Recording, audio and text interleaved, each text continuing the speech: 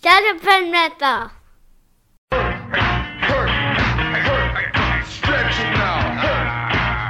Come on. It's a natural fact.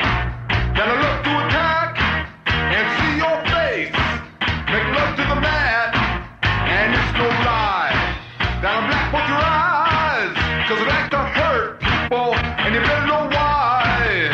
Like to hurt people. I like to hurt people. I like to hurt them good. Hurt. Come on, I'm gonna mangle you good. Hello, wrestling fans, and welcome to Shut Up and Wrestle, an old school wrestling podcast about good conversations and great stories.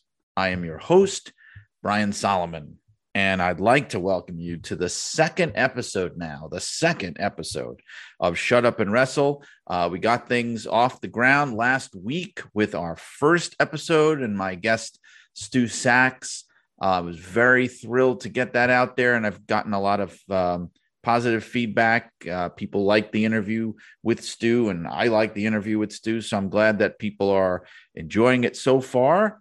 And we are going to get down to our second episode today, where my guest is none other than the Blue Meanie, Brian Heffron, someone that I've known now for over 20 years, back to our mutual WWE days. And just for fans of ECW, of course, you know him very well, one of the absolute icons of ECW. But beyond that, also, Brian grew up as a wrestling fan, as a lot of us did, and was a fan of particularly the WWF, but also the NWA and Crockett and things like that. And so he's got a lot of interesting stuff to talk about, great memories. It was a good conversation that I will be sharing with you in just a few minutes. Before I get to that, I just want to get to a couple of quick things. I wanted to talk about my book, Blood and Fire, the unbelievable real-life story of wrestling's original Sheik, my biography of the Sheik, which is coming out on April 12th. So I just wanted to give a little update. We have approved the final official cover for the book, so we are closer than ever to going to press and getting physical copies out there. There's also going to be a digital PDF copy, a Kindle edition of the book that you'll be able to buy. And I think I may have talked a little bit about this last time, but there will be an audiobook version, and I officially have signed the contract to record the audiobook myself, which I'm glad about. I'm really grateful that they gave me the opportunity to do that rather than having somebody else do it. So I'm excited. We're going to be doing it soon. Anyway, so you can pre-order the book on Amazon or anywhere else where you get books, but it's coming out April 12th, and copies will probably be trickling out even a little before then. So get the pre-orders in. Also, I wanted to mention a couple of the magazines that I'm in this month. Pro Wrestling Illustrated has its April issue out, the year-end awards issue, which if you watch AEW Dynamite, you know all about that, because they've been talking about it, and they even had a segment on there with Britt Baker, which led a lot of people to believe that Tony Khan had bought Pro Wrestling Illustrated and we were somehow in his pocket. I can assure you, based on what they pay me, that is certainly not true. So any rumors to the effect that Tony Khan or that PWI is in the pocket of Tony Khan are patently false. But I wanted to point out the fact that in that issue, I've got a piece that I'm very proud of, because Pro Wrestling Illustrated gave its Stanley Weston Award, which is the Lifetime Achievement Award, to two individuals this year. One of them was Ron Simmons, and the other one was Terry Funk. And I had a chance to write the tribute piece to Terry Funk. And I can honestly say that I cannot think of a single living person who is more deserving of a Lifetime Achievement Award in wrestling than Terry Funk. So you can find that tribute and Stanley Weston Award, as well as all the other year-end awards in the April issue of PWI on sale now. Also, Inside the Ropes, their current issue, which is the February issue number 17 with Sting on the cover, they have their year-end awards in there as well. And I was able enough and fortunate enough, I should say, to be able to vote in those awards as a contributor to that magazine. So you can pick that up as well. That's InsideTheRopesMagazine.com. And for Pro Wrestling Illustrated, that would be getpwi.com to get that. So that's what I've been up to. And so what I'd like to do right now is take you to that interview. It was a lot of fun talking to Brian Heffron, the Blue Meanie, about his memories as a fan and his experiences as an ECW original and a lot of other great stuff. So I hope you enjoy this chat as much as you did last week's with Stu. So without further ado, let's take you to that right now. Okay, so right now I am super excited to welcome to the podcast somebody that I have known for quite a long time. I wish I could say going back to the ECW days, but going back to the WWE days. Yes. And he is not just, and I'm going to say this, you don't have to say it, not just an ECW original, but an ECW icon. One of those people that when you ask people who was in ECW, he's going to be one of the first names that come up. And it is none other than the Blue Meanie, Brian Heffron. Hey, welcome. What's up, friend? How you doing? Thank you. A little Brian to Brian action here. I know there's a lot of Brians floating around in the business. So I know I've asked you this before, but you're cool with me calling you Brian, right? Brian or Meanie, don't matter. I always joke that when people use my legal name, I assume I'm in trouble, but I think I'm in good company here. I don't think I'm in trouble here. So no trouble. Brian's fine. That's fine. All right, then I will call you Brian then. Yeah, because I mean, I've been interviewing wrestlers for a really, really long time, and sometimes I just feel like, hey, I think I feel more comfortable using your real name. It's hard to say Meanie with a straight face. You know what I mean? So I was telling you before we started that, of course, everybody knows you that for fans, their first memory of you is from ECW. But because, and I do want to talk about that, we will get to that. But because this is a podcast where I really like to get into what people loved as fans of wrestling, I wanted to mention the fact, as a lot of people probably know, that you're not just, a wrestler, but you were a lifelong fan. You were a fan as a kid. There's photographic evidence, right? Yeah, all over the internets. Everybody's seen the acid wash denim jackets and things like that, right? I still have it, which I still have. Nice. You were wearing blue even back then, in a way. Oh, dude, I don't know what it is. I was always fascinated with blue, but maybe because I have blue eyes, or I don't know, but.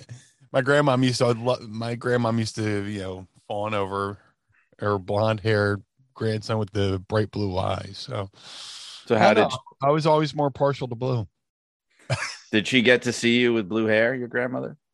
Yes, and it was kind of heartbreaking for her because, I was like the last of the grandchildren. She had like 13, 14 grandchildren. I was like the baby, and I had the bright blonde hair and the blue eyes and the fat cheeks, and she fawned over. She got me heat with the other cousins, being the youngest one. So I got the praise they used to get. Well, that's how it goes. And the funny thing is, nowadays there's a lot more people walking around with blue hair, it feels like, than there was back then, right? Yeah, I don't stand out as much. No, you don't. But that's a good thing, when you get into the business, you're trying to, how do you stand out? I tell people nowadays, when they're getting the business, find what everybody else is doing and just go the opposite way, Well, you definitely did that. I mean, I want to say, I know I said we weren't going to kick off with ECW, but I just had one thing I wanted to say because it's something personal, actually. Sure. And then you'll understand why when I say this. So correct me if I'm wrong here, but your first sort of official appearance in ECW wasn't a match, but the first time you were on was November to Remember 95. Am I right? Yes. Okay. Well, officially, I had appeared. I debuted the month before in October. Okay. That's the fire incident with Cactus Jack and Terry Funk, and Right. all Yes. that footage disappeared. So I had to re-debut, and in that month's time is when Raven came up with the Blue Meanie character for me. So, well, the reason I mention it is I was at November to Remember 95. I was in college, and I dragged my girlfriend at the time, my future ex-wife. This might have been part of the reason why she's an ex, but she was a good sport, I will say that. And I'd heard so much about ECW. I was watching it on MSG Network, 2 a.m, whatever it was on. And I went down there, and you were in the audience. They had you come out, and I will never forget, because I mean, people are so used to now the look of the Blue Meanie, and it wasn't fully in place yet, but people are used to it. They see you come out with the belly shirt and the short shorts and everything, and the thing. When people first saw you, I mean, people didn't know what to make of it. I remember I'm sitting there with my girlfriend. I'm going like, because you came out of the crowd, right? I think like they were trying to make it seem like you were a fan. I think, was that it? Yeah, I was Stevie Richards' biggest fan. That's it, right? And I'm going, is this a shoot? Like, is this guy really some crazy fan? What's going on here? And I never forgot it, because I thought it was just going to be some fluky one-time thing, like a weird thing that they were doing, and it turned into this, legendary career. Amazing. And the cool thing about that debut was, to me, it was kind of like a coronation from me going from being a fan to being a wrestler. I mean, I'd been wrestling for a year and a half up until that point. I trained with Al Snow out in Ohio, wrestled out there for about a year. And then he eventually said, it's time to, you can leave the nest now and go out on your own and try to hustle and get your own bookings. And, Stevie and Raven noticed me on a couple indie shows, and, they thought I'd be perfect for, Stevie was Raven's lackey, and they wanted a lackey to a lackey, kind of like those Russian dolls to fit into, Right. But yeah, and then before ECW, I was a huge fan. I used to go to those ECW shows as a fan, 93, 94, and then eventually I moved to Ohio to train. But you watch some of those early ECW shows. Sometimes I'm in the bleachers. Ultra Clash 93. I'm right in the front row.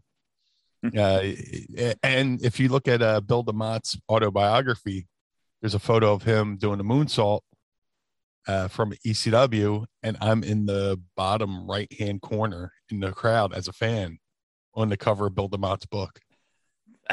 That's incredible. It's like some of those pictures that you post sometimes is like, it's like you're like the Zelig of wrestling. Like you're just, you're like, is that the Blue Meanie with the Heart Foundation? How did this happen? And I do want to get to that, because but I just want to say I'm sure if I had done my homework, I would have already known this, but with the gimmick coming from Raven, I always, for whatever reason, assumed that it was Paul. I don't know why. It just felt like something that he would come up with, because he probably remembered it from when he was a kid or whatever. I didn't realize that it came from Raven, but it kind of makes sense now that you mention it, that he would think of that. Raven should get a lot of credit for a lot of the characters and people that, were brought in ECW. Came up with me. He gave Stevie his, persona. He found Beulah. He found Kimona. He gave the Dudleys their gimmick. Wow. Just he has his fingerprints all on a lot of different characters within the company.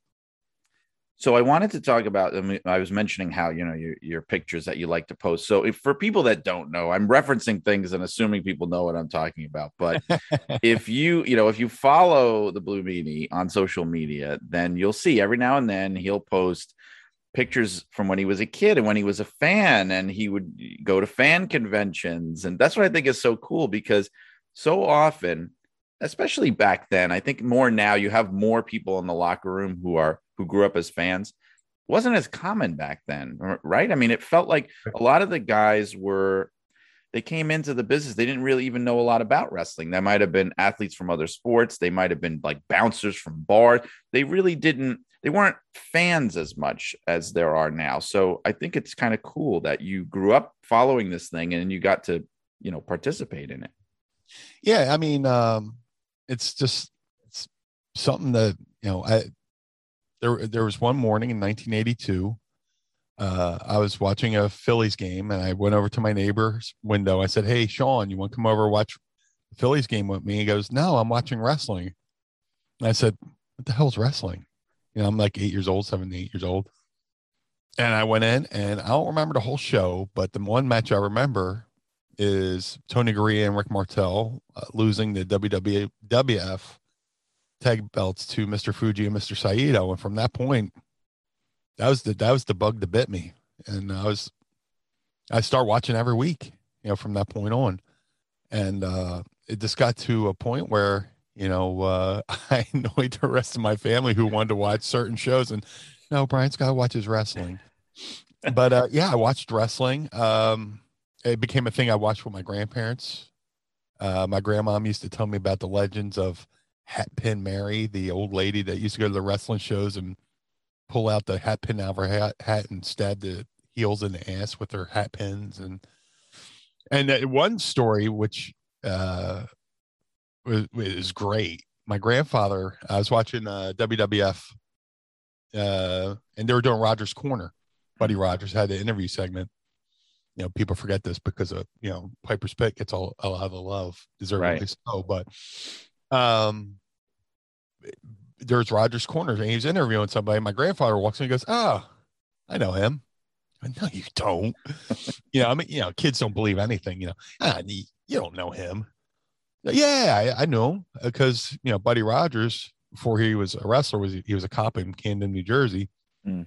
He would moonlight as a bouncer at a door at a bar that my grandfather used to go to in Camden, New Jersey.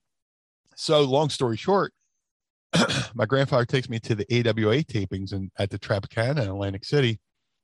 Buddy Rogers is doing play-by-play. So he's signing autographs. And I go over, I go, excuse me, do you know Jim Reardon? And he pauses. He goes, "Jim, yeah, I reckon." I go, "He's right over there." And they start talking to each other. It's like the most amazing thing ever. It's so cool. That is great. My grandpa was my hero. So he knew Buddy Rogers. It was amazing from back in the day. Was amazing. But wrestling was the bug that bit me, man. I love sports too. Don't get me wrong, but there's just something about it that drew me in. The over the top stuff, and yeah. And since you were, in Pennsylvania, did you ever get to go? Because they were still doing those Hamburg and Allentown tapings at that time, right? Did you ever go to those? Unfortunately, no. I was born in Philly, and then when I was 2, we moved to a small town called Gloucester City, New Jersey, where I lived till I was 10. And then when I was 10, we moved to Atlantic City. And I didn't go to my first wrestling event live until maybe 1983.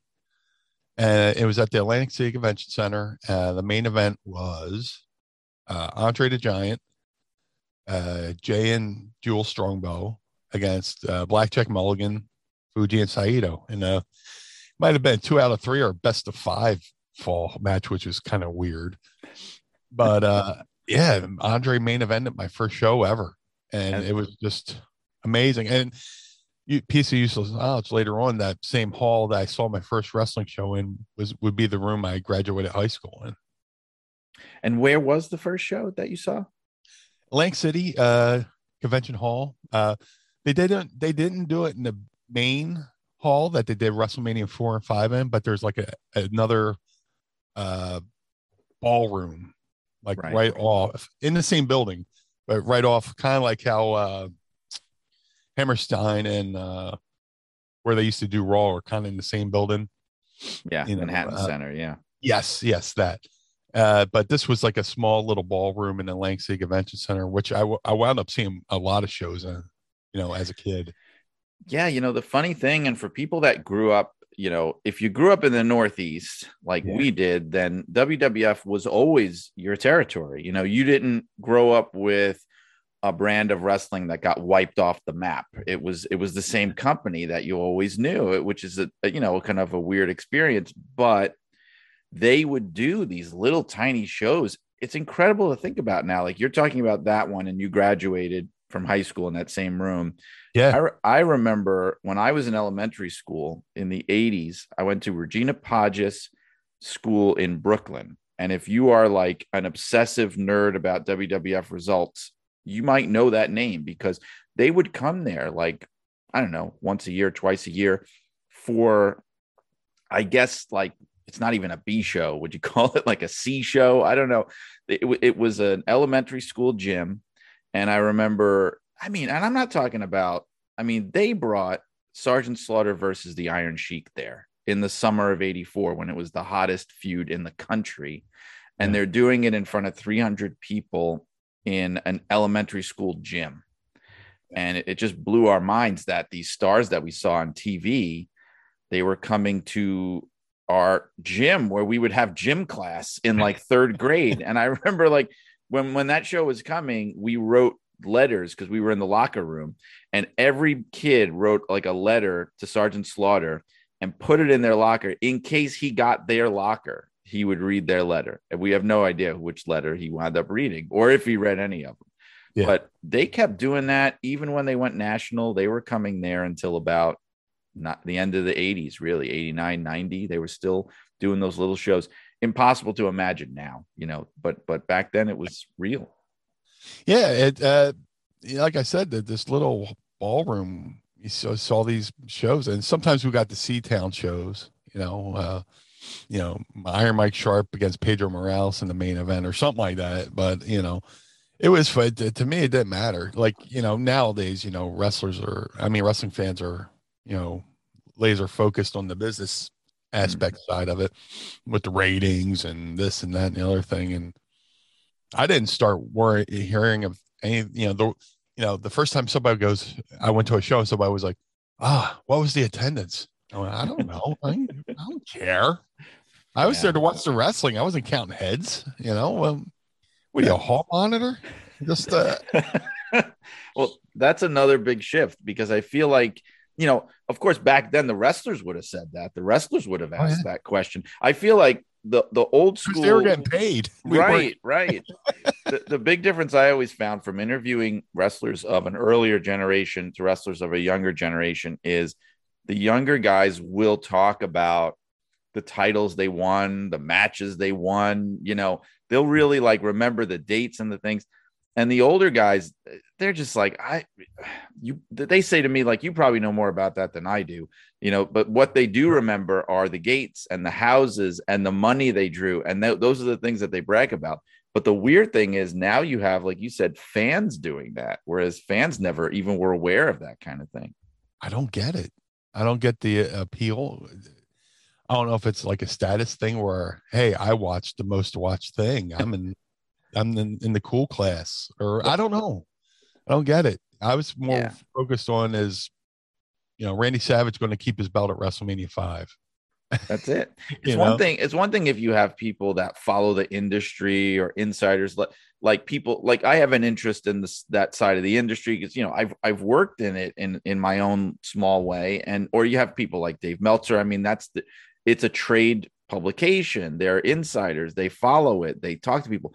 But the average fan watching the show, there seems to be no reason why they would care. The only thing, I guess, is because of the internet now, they're exposed to all that stuff. So they feel like that's part of what being a fan means, that you follow the business side of the business. But there's no need for that, for an average fan. I guess it's the pro wrestling equivalent of playing fantasy football, where you got to keep your stats and stuff like that to win your fantasy football league at the end of the year. But with pro wrestling fans, there's really no payoff at the end of the year if you're keeping attendance and ratings and demo. I don't get the obsession with demos. Yeah, that's great. That's great for the promotion. But if you're winning your demo, that should be dessert. That shouldn't be your main course. The most eyes on the product should be I'm preaching to the choir here, but like like if a million people watch my show and 750,000 watch the other show, the guy who got a million people won. I don't care 18 to 49 because that's a million people who are potentially buying t-shirts, tickets, and all that stuff. And the You know, funny thing about, oh, go on, sorry. no. I was just going to get. I would Well, have no, just the funny thing about the 18 to 49 that we always hear, when I worked for WWE and I was there 2000 2007. So at that time, of course, like we were ratings obsessed, but I yeah, worked there. At that time, they always just talked about 18 to 34, which is weird. really. Like nobody mentioned it was like once you turned 35, you were dead. 18 to 34 was all they cared about. I even remember because Shane McMahon was the head of our department, and at the time that I worked for him, he was just hitting that age. Like he hit 35 while I was working for him. And in meetings and stuff, he would always go, well, I'm not the demo anymore. So I'm looking to you guys to give me answers. I'm too old. So it's weird now. It's like they extended it. I don't know if it's because the fans that were watching back then, a lot of them are still watching, but we never heard of that 18 to 49 thing back then. It just wasn't 18 to 34 was everything.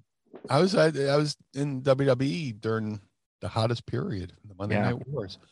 I never heard anything about demos, Yeah. and they try to recreate it now with the Wednesday Night Wars, but it's not really a war when you're fighting over decimal points instead of whole numbers. It's just weird. I think that's why they stress the demos now, because if you look at the numbers, it's kind of sad, but it's not just wrestling, it's the whole TV industry. Like I'll look at this thing and I'll go, and here we are. We're going to get off this topic in a minute. We said we weren't going to talk about demos. We're talking about demos, but it's like you look at I'm the biggest hypocrite. So no, but you'll go, oh my God. I remember when Raw would do like a 5.0, and now everybody's looking and they're going like, oh my God, there were almost 1 million people watching that show. And I'm like, are you kidding me? Like if you could fit all the people watching the show in the country in like a really large stadium, it's probably not a good thing. You know what I mean? It's like, like you said, it's like they're fighting over scraps in a way. But again, I don't want to point out, I'm not saying it's just a wrestling thing. It's all of TV because of streaming, because of, other things that people do and computers. VRs. Yeah. I mean, it's not the same anymore. It's not the same, but all right. So I want to get back to what we were at before, because one thing I wanted to get to is, you were talking about watching WWF as a kid. And I'm trying to get a picture of the time frame here. When did you wind up moving back to Philly at any point, or back to Pennsylvania? And when was that? I moved back to Philly right in time to start wrestling for ECW. I see. Okay. Yeah, it was my grandparents moved to Atlantic City, and my mom was a single parent and she was kind of struggling. It was her and my sister and me. And my grandparents are like, well, we'll take care of Brian. We'll bring him down to the shore with us. And then eventually my mom joined us down there. And then once my grandfather passed, my grandma was like, you know what, that was our dream. I'll move back to Philly. So we all moved back to Philly, to be closer to family, because all our family was in Philly. But I couldn't have time to move back any more perfect, because right then and there, I started going to ECW. So now a little bit before that, when you were kind of in your fan stage, then were you, and I brought up Philadelphia because Philly wound up, I mean, we all know Philly was always a huge WWF town. I mean, like going back to the 60s, like I think of, it's Madison Square Garden, Boston Garden, Philadelphia Spectrum. Like those are the three, especially from the 70s and into the 80s. Like those were the cornerstones. But what a lot of people don't always remember, or maybe they do, is that when Jim Crockett Promotions was starting to spread out and strike out in other areas and go national, not really national, but try to expand, Philadelphia became one of their hottest towns outside of their, region. It was like they were, they knew they couldn't get into the Garden, right? And they were trying to do something in WWF territory, and they wound up getting really hot in Philly. Do you remember that? Absolutely. And they had the Great American Bash in '86 in Vet Stadium, in Philly where the Eagles play, and I went to that, which was pretty cool. But yeah, that Philly was such a hot market for Crockett and WWE. You know, the precursor to the Monday Night War. They would run head to head together against each other in Philly just to see how their attendance would, be affected. They would look at what they drew the month before compared to going head to head with, WWE, even though both buildings have different capacities. Right. But yeah, they did. They took Philly as a serious market. And that Veterans Stadium show, if I'm thinking of the same show, that show didn't do too well though, right? I think the crowd was kind of not that great for that. Am I thinking of a different show? I don't know. Again, I think yeah. No, I was just I don't really remember the crowd. I remember it being a lively crowd, and one of the matches from that show is actually on Daily Motion. Ric Flair defending the NWA title against Road Warrior Hawk from Veteran Stadium. Yeah, that's the one I'm thinking of because I know because they were doing really well in Philly, but I think with that show, I think kind of like the thinking on that show is they kind of overshot themselves just a little bit, like they may not have been ready to pack a football stadium like that in that area. But where would they now? Were they running the Spectrum or did they have a different? They had a different location they'd run, right? They wrestled at the Philadelphia Civic Center. That's the one, right? That's the one. And I don't know what it is, but the impression I get, and this is my own theory, and you'll probably know better than me, but because Philly fans are so nuts, yeah, and they're so bloodthirsty, it's like that appealed to them because the Crockett stuff was more violent, it was less kiddie, it was more edgy, even for that time. It was almost like the same stuff that made them love ECW was why they loved the Crockett NWA stuff, because they were like, wow, we haven't seen this kind of stuff since probably the 70s, and they were just really digging it. Well, yeah, I mean, you would see stuff on Crockett's TV that probably happened in South Philly, where Dusty's getting jumped in the parking lot, right? Stuff like that. But like the Philly fans, I mean, that ECW crowd is the same, mindset set and same fan base that were rooting on the Broad Street Bullies. The Flyers against the Russians, tell it to the czar, with the signs and stuff like that. And, that was it. Philly's a blue collared, busted knuckle town, hardworking people. And, they take their money and time as an investment and they don't want to waste it. So, Crockett definitely seemed like the harder edged, harder working, promotion. I mean, WWE will always be king in Philly, but Crockett, made WWE earn their keep here in Philly. But those same fans were the ones that were booing Santa Claus and throwing snowballs and all this stuff. It's just an evolutionary cycle to what became ECW. Because if you watch a lot of those WCW pay-per-views, you see the hat guy, you see all those fans and stuff like that. And I was just watching Halloween Havoc, was recently, and a lot of people were pointing out that you could see me front row at Halloween Havoc 93, just being a goof in the crowd, being Chris Farley in the crowd. Trying to think, I'm using my savant memory here of Halloween Havoc. I know Halloween Havoc 92 was Ron Simmons. Oh man, versus the Barbarian. Maybe I'm thinking. Then that was Philly. It was 92. Then I'm sorry. Right, 92. Yeah, that was. If I may be wrong there, and people will listen to this. No, you're right, because you're right. But that was my senior year in high school, so it would have been 92 going into 93. I graduated in 93, so it's definitely 92 then. My apologies, but yeah, you see me right in the, speaking of me being a fan, you see me right there in the front row, and Nikita Koloff and Vader are fighting around our area, and we start chanting, use the chair, and Vader picks up the chair and hits Nikita, and then promptly gets hit in the head with a beer, which they put over commentary. It's just great. But dude, I was always a fan. And my early fandom, I always had an instinct for different things, going to shows and stuff like that. I would watch the shows to a certain point where I was almost kind of predicting things, stuff like that. Like I kind of had a feeling when, Andre was going to turn heel or stuff like that. Just different things. You start watching from a different perspective because you're watching everything.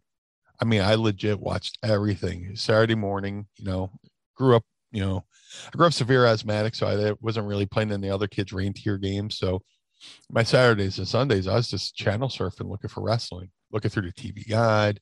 You find Polynesian Pacific Pro Wrestling from Hawaii with, Superfly 2 against Lars Anderson and all this stuff. And, my whole day would be channel surfing, maybe take a break for lunch and then go back and, you find something, living in Atlantic City was perfect too, because we had the Philly stations and we had the New York stations. So I could watch, Wrestling All-Stars or Championship Wrestling, WWF, on the Philly channels, and then like at night on channel 11, channel 9, watch the same show and hear the different Fink voiceovers. Fans tonight in Poughkeepsie, just different things. It was such a good time to be a wrestling fan. Yes, at the Comac Arena next Friday night. Yeah, I remember all that kind of stuff. You'd hear in Poughkeepsie. I used to do that to Fink, and he was like, "Cut it out. You're going to take my job." I remember where I worked, where I sat at a certain point in the publications department at WWE. It was right outside the little studio where they used to do Bite This, which was their web show on WWE.com. And there was a period where Fink was a regular on that show. He would just be sort of like, he was like I want to say like the Artie Lang of Bite This for a little while. They had him there, or the Ed McMahon, I guess, if you want to say. But they would get him to announce people's names just for fun, just because they wanted to hear him say it. And he was always such a good sport about it. I remember them cornering him in there and being like, "Do Jose Luis Rivera, please do Jose Luis Rivera." And he would go, all right. Jose Luis Rivera. That's it. Yes, that's right. And I love it. He would do whatever they wanted. It was great because he was just surrounded by people that were in awe of him. He was one of my favorite people there when I was there. He was just a gentleman, nicer than he even ever needed to be. Just so nice. Dude, me and him would bond over music. He was a huge rock and roll fan, and we both loved the Black Crowes. And it got to the point where, I used to collect B-sides and bootlegs and stuff like that. And I gave him like a CD that was full of Black Crowes B-sides and you would have thought I gave him $1 million. Wow. And then the next show we would talk about songs like, how did they not release It Must Be Over? We bonded over the Black Crow song, It Must Be Over. I was like, how was that not on an album? So it was cool to see that side of the Fink. He was a rock and roller at heart. Nobody really knew. Yeah, we would commiserate about the Mets. Now, gotcha. I'm more of a Yankees fan, but my dad is a huge Mets fan, so I know a lot about the Mets and just how awful they can be. And so Fink and I would be, because I would be I'm going to reveal this now. It's probably known, but I was for a time the guy who was distributing copies of the Wrestling Observer around Titan Tower. So I would always come to his office to drop them off, and he would be like talking about Mets, and I think it was Mets and Giants, if I remember right. I think he was Jets. Jets. Okay, right. Of course, it would be Mets and Jets, wouldn't it? Yeah. But yeah, he was. I think it was that way because it rhymed. Maybe Mets and Jets. It rhymes. Let's do that. Or maybe he just didn't want to have a team that won. It could be that too. The perpetual underdog. Right. But getting back to Philly though, I think that was a big part of it too. It was like you said, this town where people it was hard scrabble and people just went for whoever was the toughest, and they liked underdogs. I mean, Rocky, right? I mean, that's all you need to say. Yeah. And that appealed to them. That side of wrestling appealed to them. Yeah. Philly was always like kind of in the shadow of New York, when the Phillies won the World Series in 1980, Tug McGraw says, take that, send this message up New York and tell them to shove it, because we had finally, won the World Series and stuff like that, where, the New York team, like the Yankees were always winning the World Series every couple of years and stuff. I mean, did I say Yankees? Yeah, Yankees. Yes, you did. Yeah. Well, The New York was the darlings and Philly was like, the cousin, and I'm going to rub it in and say that I think, if my baseball knowledge is correct, that the Phillies were the last of the kind of original franchise teams to finally win the World Series, right? Yeah. Yeah. Wow. Yeah, that was pretty. I remember that. And they were always up there. They were kind of big rivals of the Mets, because I remember that when I was a kid watching with my dad all the time. And just, there was a lot of that. But with the Crockett stuff, was that something that you also followed at the time, or were you more just kind of a WW? I know you said you were at Veterans Field, but were you more of just a WWF kid? I'm unapologetically a WWF fan, because that's my introduction to the world of wrestling. But when it came to the Crockett's and stuff like that, it was always, the magazines. He hates when I say it, but the Apter magazines. And, then, growing up in Atlantic City, we got the New York channels. We got Pro Wrestling USA, where they had like a mix of NWA, AWA, stuff like that. And then eventually we had a Spanish channel that would show wrestling from Florida. So, but when it came specifically to Crockett's, it was always, Phil, the thing that sucked in Atlantic City didn't get TBS, so I couldn't watch the Saturday night show. But eventually, I started befriending people who would just record it and give me copies. But Philly was prepped and ready for Crockett. It was on our TV every week.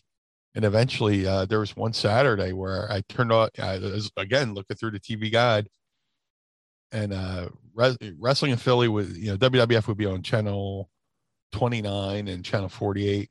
Oh, wrestling on channel 17. What is it? And it was Crockett Worldwide Wrestling.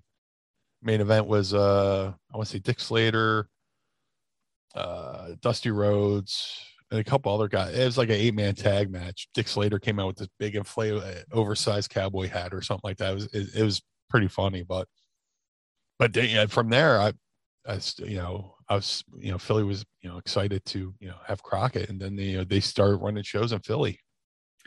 I was very jealous in those days, because I was kind of young, and I started watching, like, at WrestleMania 3, I was like 12, and I wasn't as hip of, to be like, where can I find wrestling? The WWF was really easy to find, because it's Saturday morning. I'm already watching cartoons and it's on. And then it was Sunday morning, which was also be a time where you tend to have the TV on, and it was on easy to find channels. I think like at one point in New York, when I first started, it was on channel 9, and then it was channel 5, easy. And I didn't really know a lot about UHF. I was probably missing out on a lot. And by the time I got cable, because I was jealous of my friends that had cable and they were able to watch all this other stuff. I got cable in 92, so late in the game, and so much great stuff was already gone by that point. And, I finally got to really follow WCW at that point, because I couldn't really, like, New York got worldwide, but it would be on like 12:30 in the morning on channel 2. And I couldn't stay up that late. When I finally was able to do it, I remember it, because it would be like, I would watch Saturday Night Live, because of course I had no life. It's a Saturday night. I'm like 17, 18 years old. I'm watching Saturday Night Live for the first hour, right? And then at 12:30, switch over from channel 4 to channel 2 and watch WCW Worldwide. And that's all that I had, really. So I missed out on a lot. Like, I've caught up with it looking back on it, and I love so much of the old territory wrestling and all the different companies and things. I just will go down these rabbit holes. But at the time, as a kid, it was hard to find anything for me anyway, besides WWF. Yeah, I was right there with you, but I was fortunate, again, we had the Philly channels, we had the New York channels, and then once a month, they would run the Philadelphia Spectrum, and on a Saturday night, and the next day, Sunday at 1:00, they would show the previous night Spectrum show on our local cable channel called Prism. Yes. So if you went to the show the night before, you could go and watch yourself the next day on Prism and watch Spectrum Wrestling. So it's pretty Right. cool. So the Philly people had Prism. Of course, the New Yorkers had MSG Network, and I think even USA Network was carrying those MSG cards for a while. Yeah. And of course, in Boston, you had Nesson, New England Sports Network, which would carry those Garden shows. And I'm sure there's others too that I'm not thinking of. Like I think the Landover, Maryland cards would be televised on whatever I think service they had. USA. Maybe it was USA. Maybe it was. And you'd get like some of the Maple Leaf Garden shows would be on. They would have their own kind of broadcast. But that's another thing that's kind of gone now, where you could, I guess you don't need it anymore with the way they do TV now, where you could actually watch a house show at home. Yeah. Yeah. I mean, it was great, because you would, get to see certain people, a guy who is normally getting squashed on, like Saturday morning would have like a competitive match at the Spectrum, like Big Ron Shaw. Again, there's the Yes. infamous match where David Sammartino gave up to, Big Ron Shaw's back, bear hug at the Spectrum, and people are like, "What the hell?" I think David Yeah. just had enough and said, "I quit," and they rang the bell, and that was about it. But Right. yeah, and then Wyndham and Rotundo lose the belts to Beefcake and Valentine at the Spectrum, and that's when they debuted the classic WWF tag belts that went on for forever. Right. So And the now Spectrum got some good stuff. they did. I think, in fact, and I don't know if you were already a fan by this point, but when Hogan was a heel, when he was first there, he got a shot at Backlund, not at the Garden, but at the Spectrum, right? That was like their big match, was the Philadelphia Spectrum. Yeah, yeah. What else happened at the Spectrum too? I think the Samoans won one of their titles there, if I'm thinking I want to correctly. say Pedro Morales beat Stan Stasiak for the world title because he had just beaten Bruno, or Stan Stasiak, who did he beat? right? So Stan Stasiak beat Pedro Morales in Okay, Philly, but it wasn't at the Spectrum. And I remember this because I made the mistake of mentioning it to Sean Stasiak. I was oops, backstage at the Garden, and I think we were not at the Spectrum because they weren't using it anymore, but what was then the first Wells Fargo Union, Center. yeah, the first Union Center, the Wachovia Center, whatever you want to call it.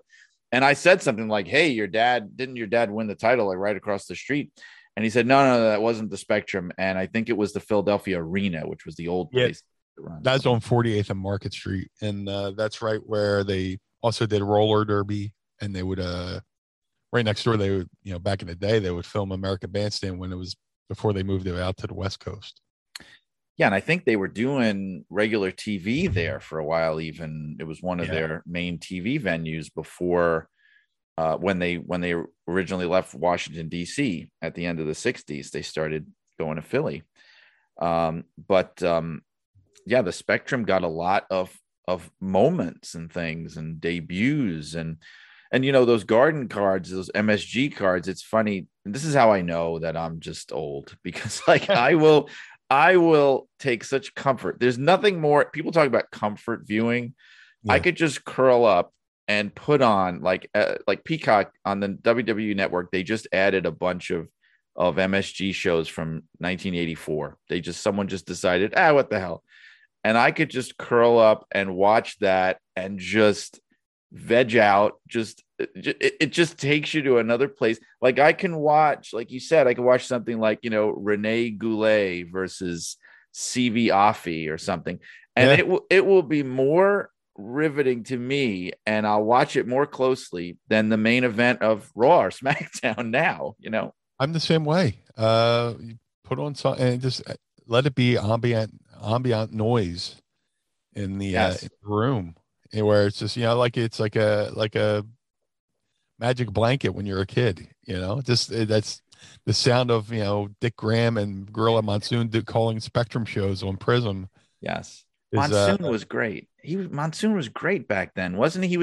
I felt like, underappreciated. yeah, I feel like later on he got more, and I'm sure they were encouraging it. He got more over the top, like Vince did and everybody did, where he became just a total cheerleader, for the baby faces. those early, like when he's doing those early garden cards and the Philly ones, I don't, it made you feel like you're almost watching a boxing card. Like he was just so knowledgeable and very kind of even keel. He wasn't screaming and yelling. It was just really very, very real. Yeah.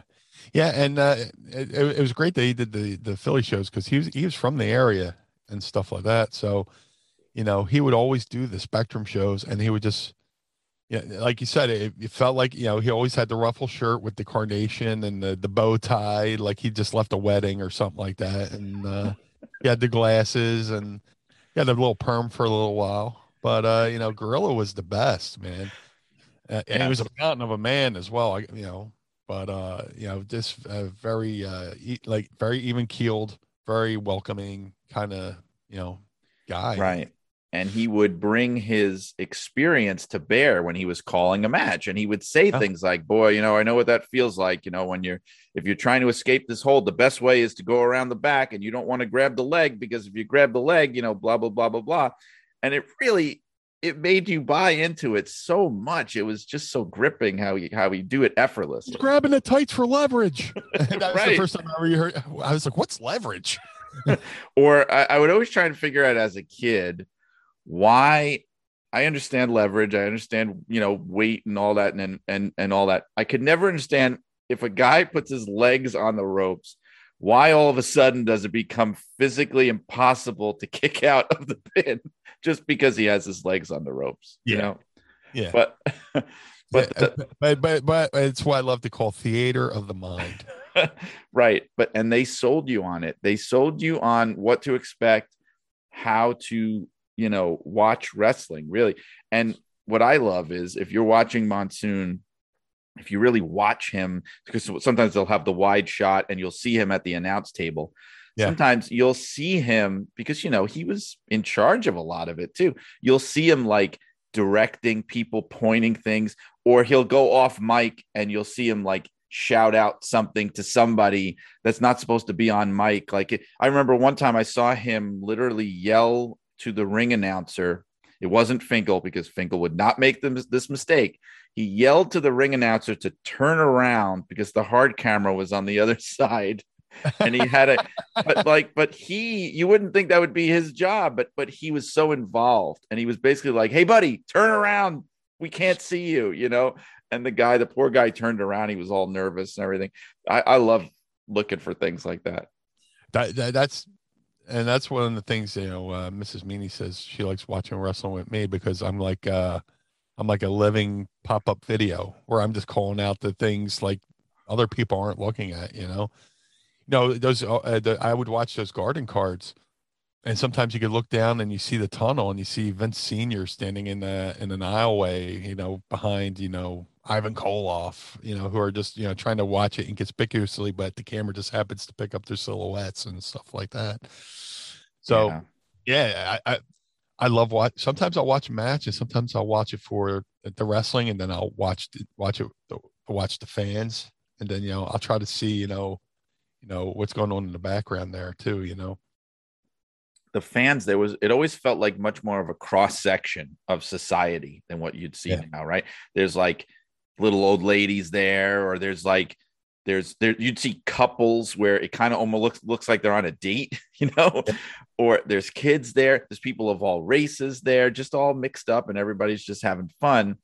It's a very different kind of vibe, and I always love how, like you said, when you look backstage or you'd look up the walkway, or there'd always be just random people milling around. And I know it's exactly the thing that they hate to have on TV now, especially with HD, because I don't know, they like it to be very clean and very like almost, and it winds up being very sterile. It doesn't feel like you're watching a sporting event. It feels like you're watching like the Ice Capades or something, Yeah, like you're watching a show in a country where you're supposed to behave and applaud, and it's very surgically scrubbed, and just that's why I long for those old shows where just people just didn't care. Somebody just stands up and flips the bird, right? I saw a show. I was watching. I don't remember which one it was now. I think it was a Great American Bash pay-per-view, I want to say, or something. It was an earlier WCW show, like, and they had an angle where Missy Hyatt got kidnapped, and I think it was like somebody. I'm remembering this completely wrong now, but somebody came down to ringside and grabbed her and was carrying her to the back. It was one of the heels, and a fan reached out to try to save her from the front row. And I think it was Dick Murdoch. Maybe it was Dick Murdoch. And he hauled off and pummeled this guy and just kept going like nothing happened. Yeah. Yeah. It's amazing. Like just the things that you could do in wrestling that have no logic to real life. You know, I was just watching a clip with, was it the Black Scorpion? And he ran out and did a random magic trick where they did the box where the head disappears and stuff like that. It took I think that's assault. That's one of my favorite jokes about wrestling is it's like, okay, so you have a match that's no DQ, anything goes. And, you know, I mean, look, ECW is the right place to talk about this, but you have a match where anything goes, there's no rules. But yet somehow that also means that the rules of society also don't apply. So like you can hit somebody in the head with a sledgehammer which would probably be like attempted murder. Yes. And it's fine because, hey, there's no rules. So, you know, you could do whatever you want. Like I always thought the greatest angle ever would be like, you know, like the end of Monty Python and the Holy Grail. If you're having this match, this wild brawl, and somebody does something that's really awful, like that would in real life would almost kill you, and the match stops and the police come out and just arrest the guy and take him away, and that's the end of the match. That'd be great. I mean, it would add to the realism. I mean, they kind of had ECW too when the Gangsters debuted in ECW and they jumped the Public Enemy. They had the cops hit the ring and arrest, you know, the Gangsters and take them out the front door. That's right. You would think that would happen more often. You know, they'd add some realism. It would, and even talk about that. I mean, they would use real cops. I don't know if did they do it at the Spectrum, because in the Garden there would be NYPD, and I don't know if maybe if they had smartened them up or not. I mean, I'm hoping. I don't want them to pull a gun on anybody, but I always wonder, like, why would the NYPD play along with this? It was amazing to me. Yeah, well, the ECW, we use a lot of police officers that were just moonlighting off duty. Yeah, and then I think they start getting in trouble for wearing their uniform to the thing, so they had to wear like, you know, business casual or what, I don't know, just something different. But yeah, we had legit, you know, Philly PD. It wasn't just a bunch of indie workers that Arnold Scarland, you know, had to pay off at the end of the night, you know, just to play police officer. It does add to the realism, like you're saying, because a lot of times if I'm watching wrestling now and there is something that's supposed to be not part of the match, like somebody getting attacked or a run-in or whatever, and when everybody is just kind of standing there and watching and no one's doing anything, the announcers, and not that the announcers are going to break it up, but it's just this feeling of, well, it's just part of the show. Like you don't see people running out to stop it. You don't see other wrestlers coming out. You don't see an authority figure. I always remember, you know, Tony Gurria, Rene Goulet, they were hitting that ring, man. Whenever things got hot, they were Chief Jay Strongbow was out there in a shirt and tie, breaking it up. Now it's just like, we're just going to let this guy do this. And as a fan, I'm watching it going, well, I know why they're letting him do this, because this is a scripted segment. But if you want to make it look like it's not a scripted segment, maybe try to break it up. Yeah. Yeah. There was something the other night recently where, you know, they sent a million guys to break up one fight, and then like something else happened that like it was like somebody basically murdered and nobody came out. I was like, what? The locker room doesn't like this guy? And nobody's gonna say him, man. They tend to do it with like Lesnar, I noticed, because I think what they're trying to put over the unstoppability of somebody. That's when they'll send out 100 guys and nobody could break it up. But if it's just your typical brawl, they'll just kind of let it go. But I want to get to, because I know you're a busy man, I don't want to talk your ear off forever. So one thing I definitely want to get to before I run out of time here is I talked a little bit about those conventions and things that you'd go to. I'd like to hear. Apologies if you've talked about it before, but the stories behind that, like, because I've seen pictures of you with the Macho Man, I've seen Yeah. pictures of you with the Heart Foundation. What were those experiences like as a young fan? Pure magic. I had gone to shows, but I never really got to meet anybody. And at the time when WrestleMania 4 and 5 came to Atlantic City, my grandfather was a security guard at Trump Plaza, and all he would talk about me to everybody. He's like, and talk about how much I loved wrestling and all that stuff. Well, they were having this high roller meet and greet, where if you're a high roller, you come in and your kids get to meet everybody. And my grandfather's boss came to him and was like, "Hey, we're having this thing. Does Brian want to come?" And I lived maybe 3 blocks from Trump Plaza, and it was like I was like Ralphie waiting to meet Santa in A Christmas Story, but the line wasn't as long. But it was kind of cool. My grandfather walked me up, and his boss came in and escorted me in. And my grandfather just kind of dumped me off for the day, and I just got to walk around in Santa's Village, but it was Pro Wrestling Village. At one table there's Hacksaw Jim Duggan and Tito Santana and Rick Martel, and there's Bobby Heenan over there hanging out. There's Gorilla Monsoon, and just you're in awe, and the cool thing is it's like this is like heavy kayfabe era, and I guess Vince didn't want anybody to talk about anything else. And I'll go up to Bobby Heenan and start asking about AWA, and you could tell the guy was like asking him something I wasn't supposed to. He goes, and he holds up his pen. He goes, "I'm here to sign autographs, not answer questions," and stuff like that. And, it just, but like they had like the professional photo ops, and the ones like you were talking about with Savage and the Heart Foundation. They would have like it's like a prom setup, with the backdrop and a professional photographer, and you just wait in line and you go over and get your photo, and it was unbelievable. Like, you always go, oh, if I met somebody, what would I say? And I literally just, hi, how you doing?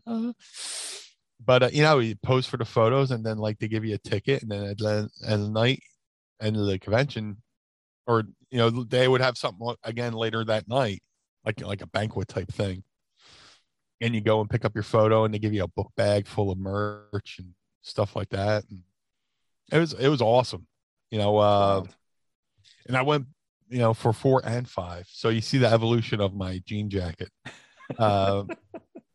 WrestleMania 4 was more subdued, and then I started listening to rock and roll and heavy metal, and then the next year I started having like Van Halen and Metallica patches, and I eventually got the back airbrushed with the Van Halen logo, which adds to another story of when I met Bill Apter, as a kid in the mall in Atlantic City, and wound up being his photo assistant for the day on a boxing shoot of all things. But wow.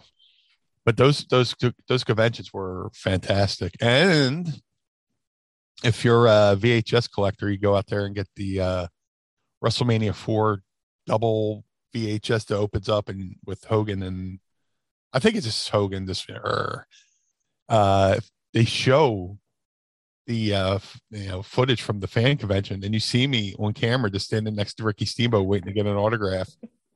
And like this is like me early, just being aware of there's a camera there, and you see me kind of lean into the shot, like, you see me kind of casually not looking to the camera, but just, hey, cameraman, get my side profile here, because I felt the light on me. So maybe that was early training for getting into pro wrestling too. But it was amazing. And then from there, I did WrestleMania 4, 5, and then John Arezzi started running his wrestling conventions.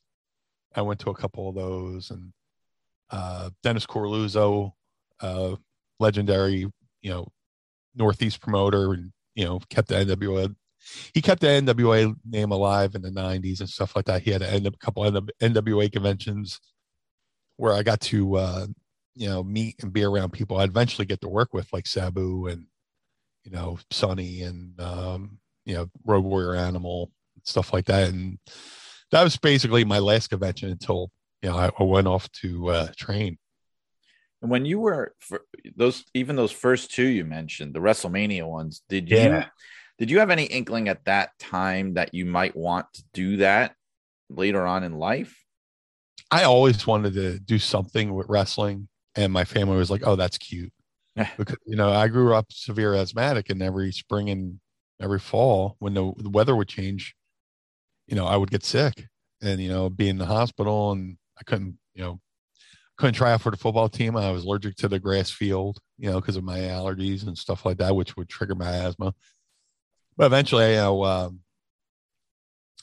we found a doctor, a lung specialist in Margate, New Jersey, like 2 towns over from Atlantic City, and they got me on the right medication, right dosages, and eventually my lungs got better to where when I went off to train with Al, in Ohio, like the first couple days I was dying, but like as keep going, he would notice, hey man, your cardio is getting better. But yeah, as a kid, it's something I always wanted to do. Mrs. Meanie, is going through my collections and found like my early attempts at autographs. I wanted to be, I was a big fan of Dr. Death Steve Williams, so there's like a couple notepads with my Dr. Death signature and all that stuff. It's just something I've always wanted to do. And I believe I'm a strong believer if you can visualize it, sort of kind of feel it, just imagining it, you So can attain it. when you were meeting these, I'm sorry, I totally stepped on your mantra there. I don't know what's wrong No. with me. But Oh, when you when you would meet some of these guys back then, did you ever kind of pick their brains about things like that? Like, hey, I want to be, I might want, I want to be a wrestler one day. Did you ever say something like that to like a Randy Savage or something? Not really. The first time I actually brought up wanting to be a wrestler to a wrestler was Tom Brandy. There was a convention in the Philly area. I was probably like 16, 17, and it's like, yeah, I want to get into pro wrestling. He's like, how old are you? I was like, 16. It's like, oh, you good? And he would give me, advice. And eventually, when I started getting into the newsletters, I found out that, Monster Factory would be holding a tryout. And I went and tried out the Monster Factory. It's weird how you could just remember things because of wrestling. It was the day after the WrestleMania that was in Indiana. 8. The 92. next day I drove from Atlantic City to Paulsboro, New Jersey, and tried out for the Monster Factory, which my tryout was run by Headbanger Thrasher, Glenn Ruth, and Larry Sharp and Dennis Corluzzo was there. And there's out of like maybe 12 guys, me and like 3 other dudes got called into the office to talk about potentially training there. But I don't know. And in a way, I'm kind of not nothing against the Monster Factory, but I'm kind of glad I went the way I did. I'm glad I moved to Ohio to train, because I think if I started showing up at home with all the bumps and bruises I was getting from wrestling training, my family would have tried to talk me out of it. Right. Yeah. Mostly my grandmother. Oh my God. Well, She was my protector. of course, it's funny to me because you've been talking about your grandparents, and I had a similar thing with my grandfather, where my grandfather was a boxing coach actually, and he crossed paths with a lot of wrestlers over the years. Even though in those days, the boxing people tended to look down on the wrestling people more than today, but he did cross paths with a lot of people with a lot of cool stories. But I just wanted to say, for people who listen to this now, they're gonna be amazed and hopefully impressed that we did not spend the majority of the time talking about ECW. People are going to be like, how the heck you got the Blue Meanie on your show and you didn't talk about ECW? That's because, well, first of all, we did a little bit, but second of all, that's because that's what everybody wants to talk to you about. And I'm trying to do something different. So I can't thank you enough for agreeing to do this. Oh, this is great, man. Normally I've been turned down a lot of stuff, but when you asked me to do this, I had to do it. Me and you have been friends for forever, and I'm happy you're doing this. You've been around, you've seen things, you've done things, and you have a good perspective on the business. So I'm flattered you asked me to be on this. Thank you. And I'm flattered you agreed to, really. And I know we've been trying to catch up for years and years. Every time I pop up in Philly, my daughter is at Drexel University, so there's really no excuse. Next time, and I say the same thing. Actually, Bill Apter says the same thing to me. He's like, please come over to my house. And of course, Bill's amazing because I just went a couple of months ago to visit my daughter, and I go, Bill, I'm coming to Philly. I want to come see you. Blah blah blah. He goes, I'm going to be out of town next time. So you know, it's almost like he was setting me up. Yeah. So don't set me up that way. We'll have to catch up, hopefully, if I get up there soon. I would love that. Absolutely, my friend. All right. Thank you so much, Blue Meanie. This has been a true pleasure. Thank you. And I can't wait to check out the rest of your shows. Well, there you have it, folks. The Blue Meanie Brian Heffron. That was a lot of fun. And I hope you had fun listening to it. And thanks once again to the Blue Meanie for coming on here on Shut Up and Wrestle and talking to me about his memories and his experiences. That really was a blast. I hope you enjoyed it. And I also hope that you're going to keep listening because we have some great guests lined up in the weeks to come. I can tell you that our next guest on Shut Up and Wrestle, my next guest is going to be somebody that I know very, very well because he's been a colleague, a dear friend, and a mentor of mine now for over 20 years, going back to the WWE magazine days and in a lot of other things. And that would be Keith Elliott Greenberg, a legendary scribe and an icon of wrestling magazine writing, if ever there was one. So Keith Elliott Greenberg is coming up next week. I hope you listen to that. That conversation, we've done it, and I can tell you now that I'm very proud of it. And it really was a great trip down memory lane. So be looking for that next time. I've also got other ones lined up. We've got Supermouth Dave Drayson, aka Dave Berzinski, coming up. The Dean of Detroit Wrestling. He's a guest that I have coming up, as well as the great Jeff Walton, a luminary of California wrestling, especially Southern California wrestling, and the one-time right-hand man of Mike LaBelle, the promoter in Southern California. So that'll be a good one too, and lots of other stuff coming up. As always, if you want to find me on social media, you can get me on Twitter or Instagram at Brian R. Solomon. Also on Facebook at Pro Wrestling FAQ. That's where I put up a lot of my wrestling updates. You'll also find links in these places to my author website. And if you're interested in getting Pro Wrestling Illustrated, that's getpwi.com. Inside the Ropes Magazine.com is where you can get Inside the Ropes.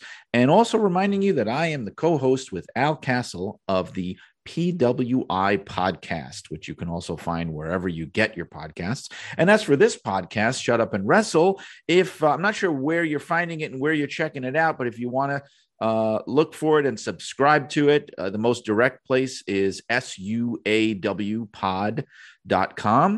And of course, you could also get it on Apple Podcasts, Spotify, Podbean, and wherever you find your podcasts. So I hope you can continue to listen. And once again, this has been Brian Solomon asking you to keep those cards and letters coming in and hoping that as you slide down the banister of life, all the splinters are pointed in the right direction. So long, wrestling fans.